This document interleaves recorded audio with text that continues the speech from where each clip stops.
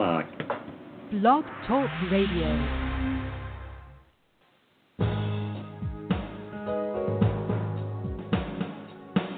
Welcome to the Neil Garfield Show, a presentation sponsored by www.livinglies.wordpress.com, GTC Honored, and The Garfield Firm, serving all 50 states with news and analysis of the latest bank scams against borrowers, homeowners, consumers, and investors, and providing legal representation throughout Florida. This program is for general information only. It is not a solicitation for services or legal representation and should never be used as a substitute for advice from a licensed professional. And now, here's world-renowned financial expert, attorney, and blogger, Neil Garfield.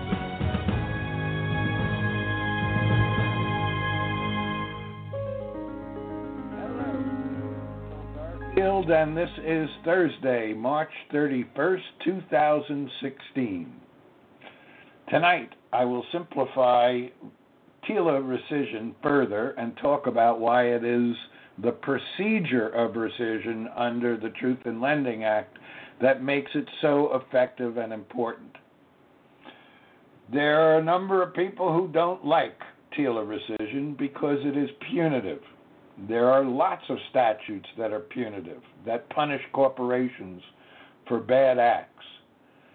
Just because a judge is scared that by applying the law he or she might be undermining the economy doesn't mean that is true. Nor does it mean that the judge has any excuse for not following the law.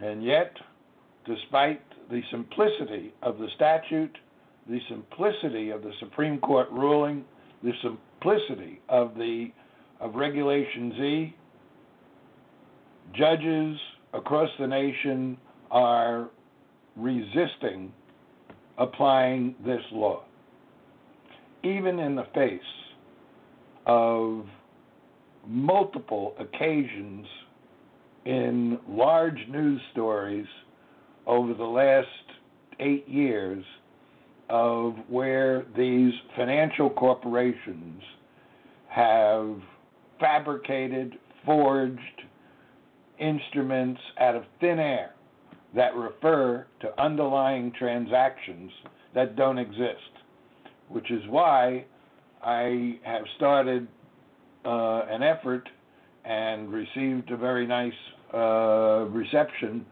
from a number of certified public accountants to enlist them in the battle so that they can issue an opinion as to whether or not the underlying transaction exists.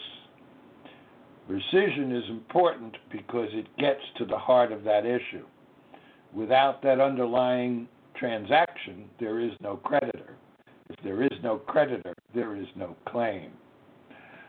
I'm broadcasting live from Broward County, Florida, brought to you by the Living Lies blog. Check it out. GTC Honors, Lending Lies, check it out. AMGAR and the Garfield Firm with offices in South Florida. And this show is specially brought to you because of donations to the Living Lies blog from listeners like you. Thank you.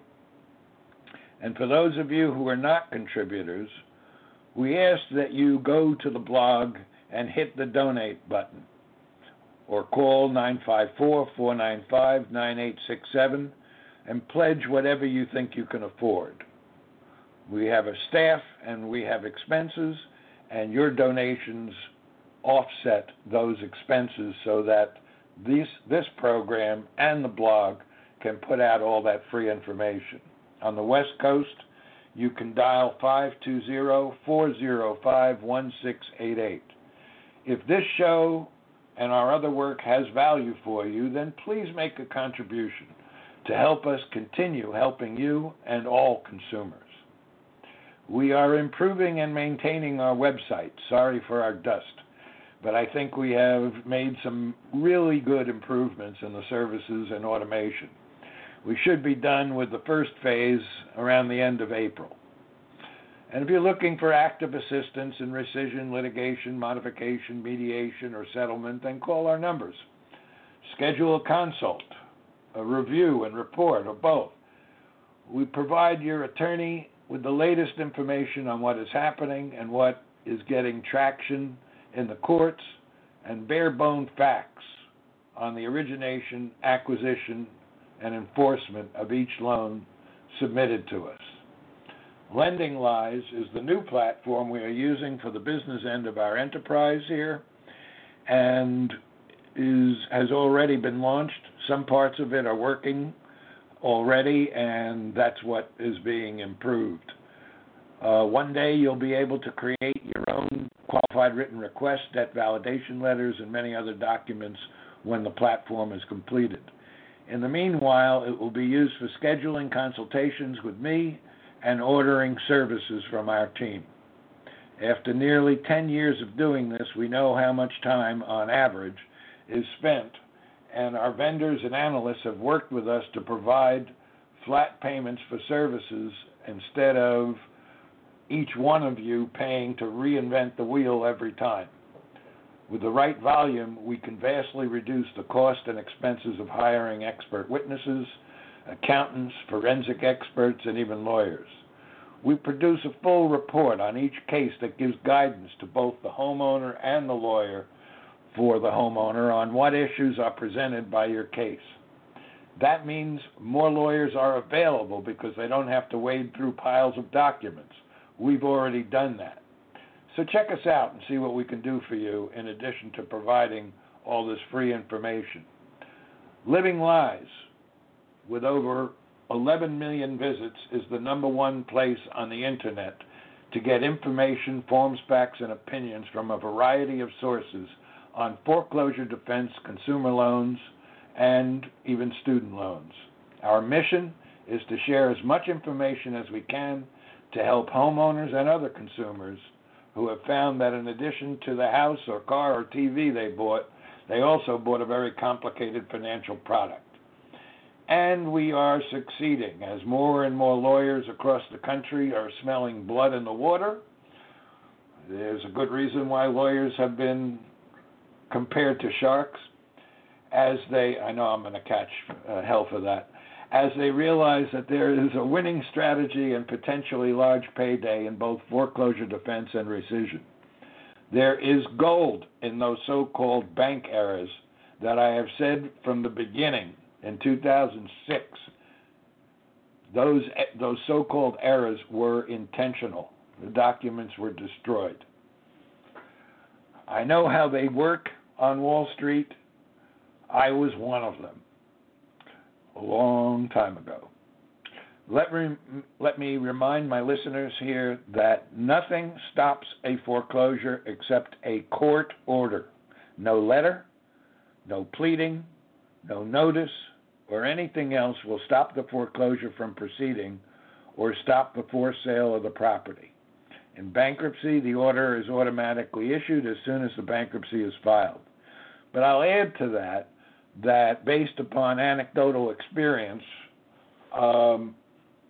letters to the Attorney General of the state in which the foreclosure is pending, complaining that the people who are foreclosing are not abiding by the settlement agreements with the 50 states' attorney generals, will sometimes produce a letter from the Attorney General's office to the bank, which results in stopping further action on the foreclosure, and I've even seen it where the bank withdraws the foreclosure sale. So let's get back to rescission.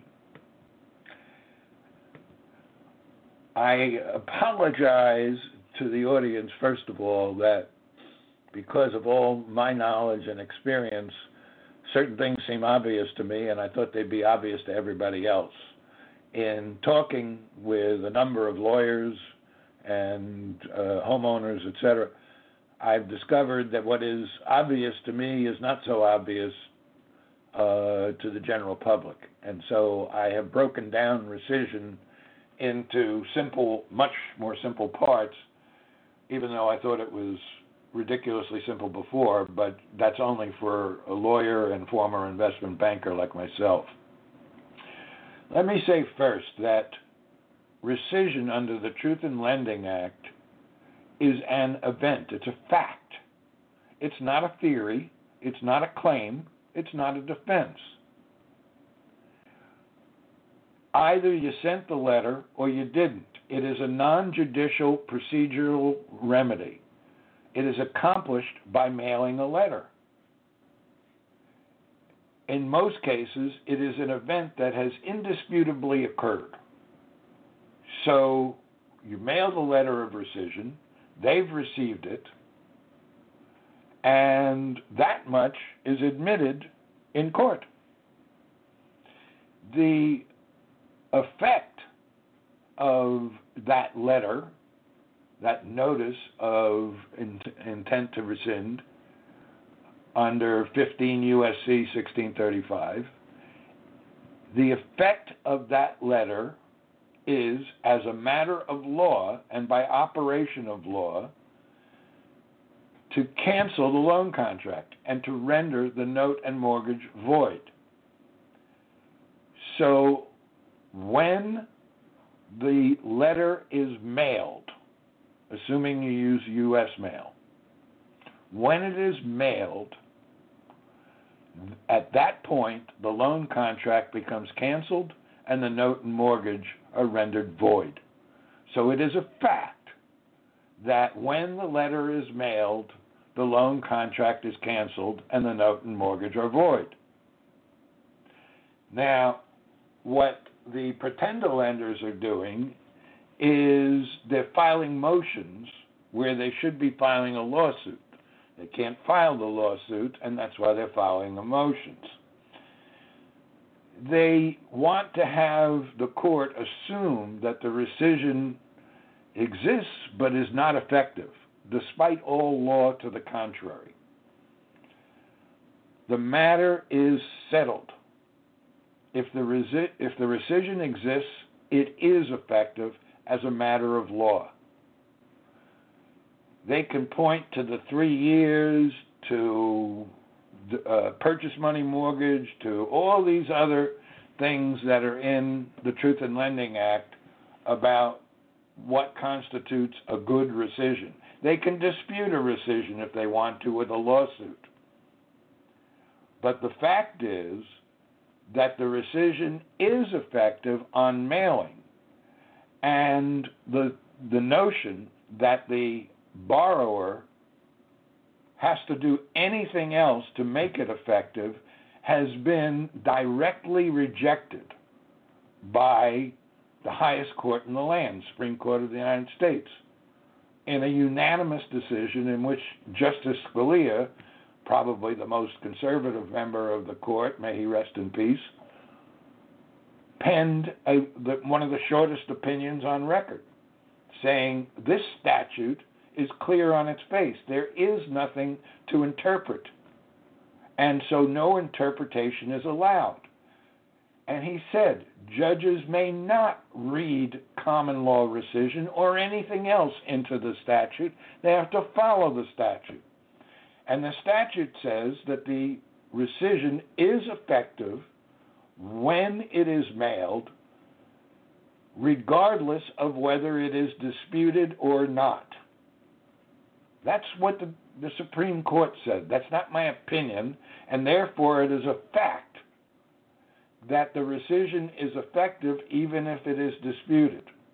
All rescissions are effective on mailing, regardless of the reason or manner or anything else that went into the mailing of that rescission.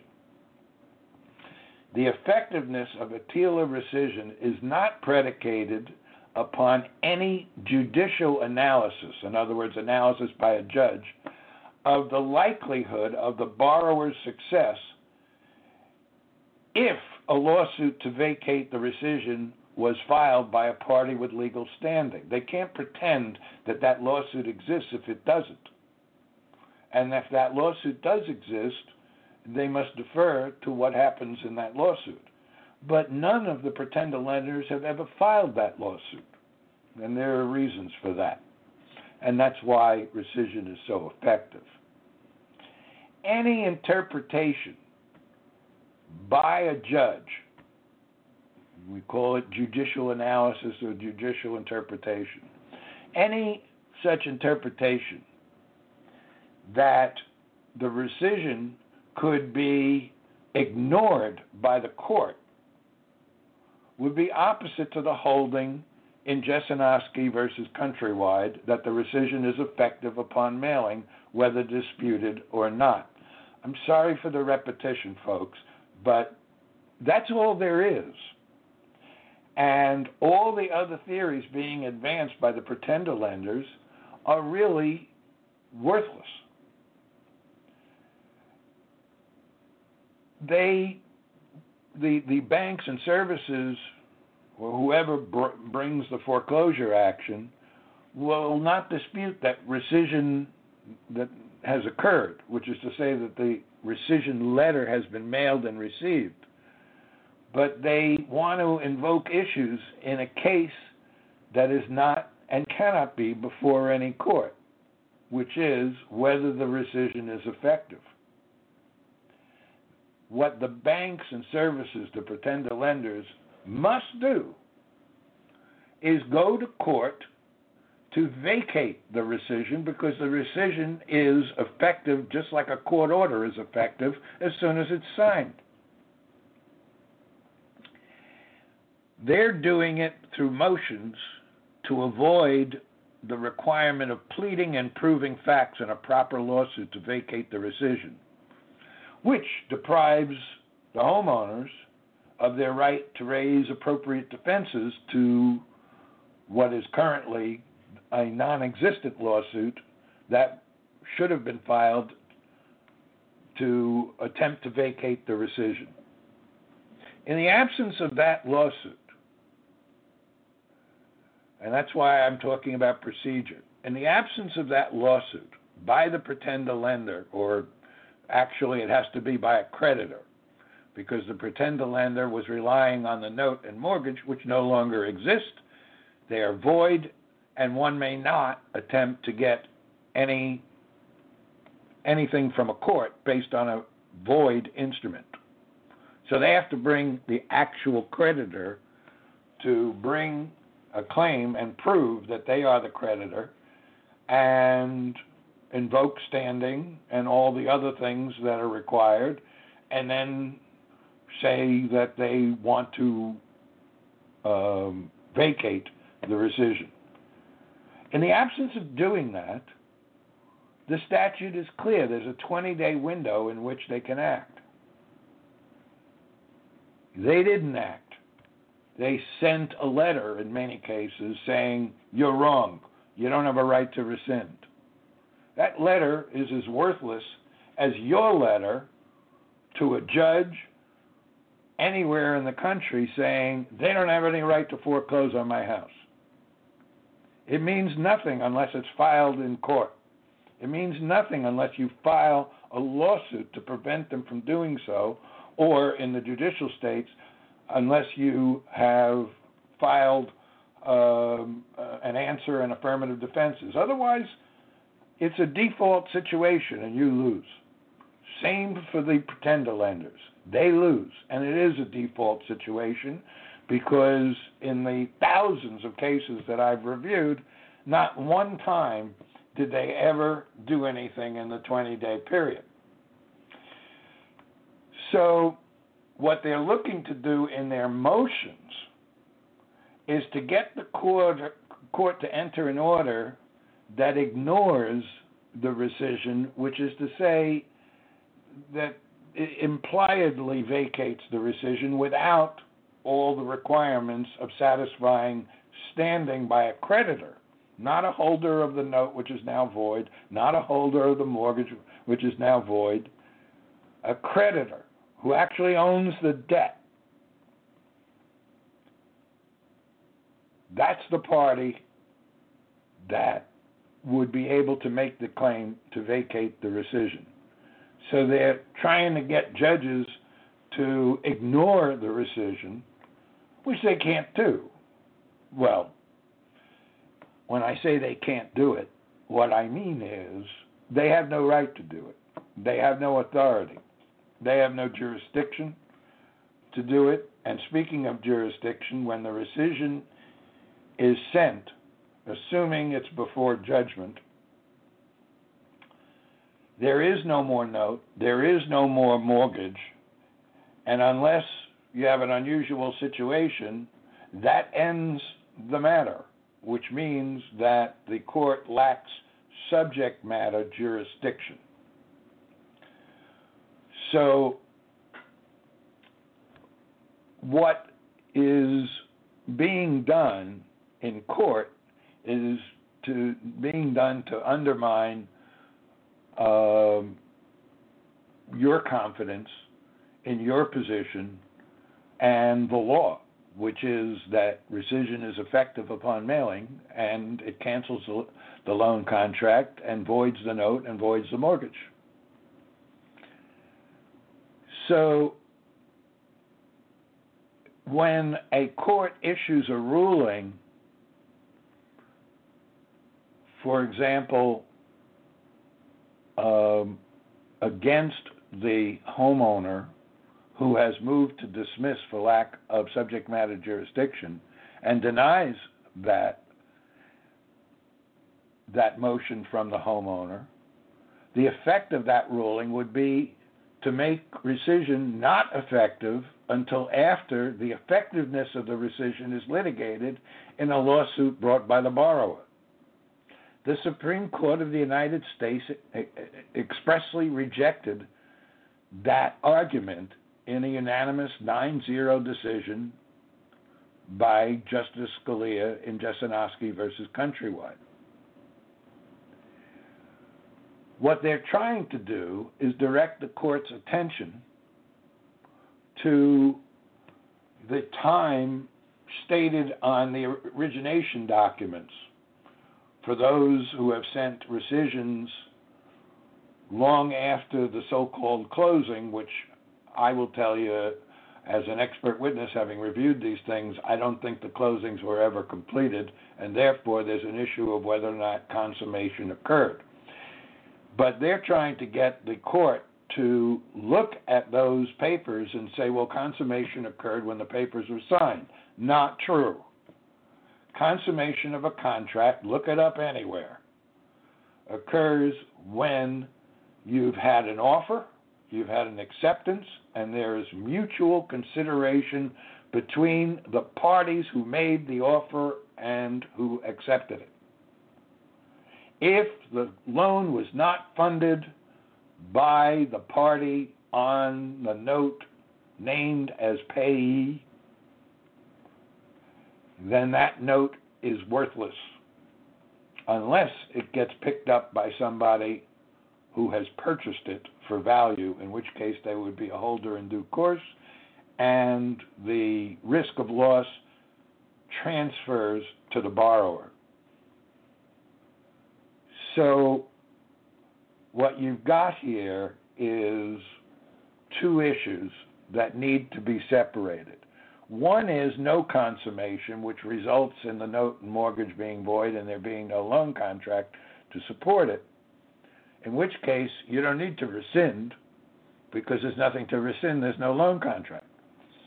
And the other, where there is a loan contract or arguably is a loan contract, you send a notice of rescission, and that produces the same result as to the note and mortgage being void and there not being a loan contract.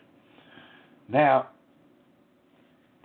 the issues presented by that are yet to be litigated, and it's going to be interesting. But the fact is, as things stand now, without going into the next phase of this, the fact that the note and mortgage are void entitles the homeowner to remove the mortgage from the chain of title. That's one of the reasons why I frequently recommend in Florida here that the homeowner, certainly after the 20 days, but theoretically they could do it, I think, before that, they file a notice of interest in real property attaching the notice of rescission and declare that the mortgage located at OR, book, page, etc., is void. And that forces the hand of the pretender lenders if they really want to try to convey clear title, because the statute is clear, and title agents who try to ignore this are going to get themselves into a lot of hot water. So the understanding of rescission is, and for some people who are, most states are nonjudicial states. Rescission is a nonjudicial remedy. In nonjudicial states, a trustee can send a letter to the borrower saying he's in default. A trustee can send a letter to the borrower saying he's going to sell the property on a certain date. And he can record those instruments. And then he can go ahead and sell it. Unless the borrower files a lawsuit to stop him, based on whatever grounds might be available. And if the court doesn't issue at least a temporary order, which they usually do at first, that stops the sale, then the sale will be done, and the house is lost. So the reason I'm bringing that up is that people are having difficulty understanding that a nonjudicial remedy could put so much power in the hands of a borrower. But nonjudicial foreclosure puts the same power in the hands of a trustee on a deed of trust. And so what the pretender lenders are trying to do is mislead the court by ignoring the unanimous opinion of the Supreme Court, which is, by the way, the boss of bosses. In other words, if the Supreme Court says something, it doesn't make any difference whether they're right or wrong. They're final. That's the law of the land. They're the boss. And every judge, whether they are on the state bench or federal bench, must follow what the Supreme Court said as a matter of law. If they fail to do so, there are, of course, remedies, but the point of our judicial system is that those state judges and federal judges will follow the law and will follow the direct instructions of the Supreme Court of the United States in Jesinoski versus Countrywide. There are a number of other consumer protection laws that have been enacted to create punitive elements to be visited upon any lender who dares to violate the disclosure requirements in the Truth in Lending Act. Congress meant it to be punitive. The fact that a judge or a lawyer or a person doesn't like it is no excuse. I hope that helps. We have a show next week that's going to be manned by... I will be back in 2 weeks. Thank you. Thanks for listening to our broadcast. We hope that you tell your friends about us and let them know that there is hope and help in this financial crisis. Tune in every week to The Neil Garfield Show for free information and advice, and visit our blog daily at The Living Lies blog. We provide support services, the latest strategies, analysis, expert consultations, testimony, and declarations to use in your battle against the largest economic crime in human history. For information concerning Neil, the team at Living Lies, or the law firm, go to www.livinglies.wordpress.com or call 520-405-1688. The opinions expressed on this broadcast are those of the host and should not be attributed to any other person or entity.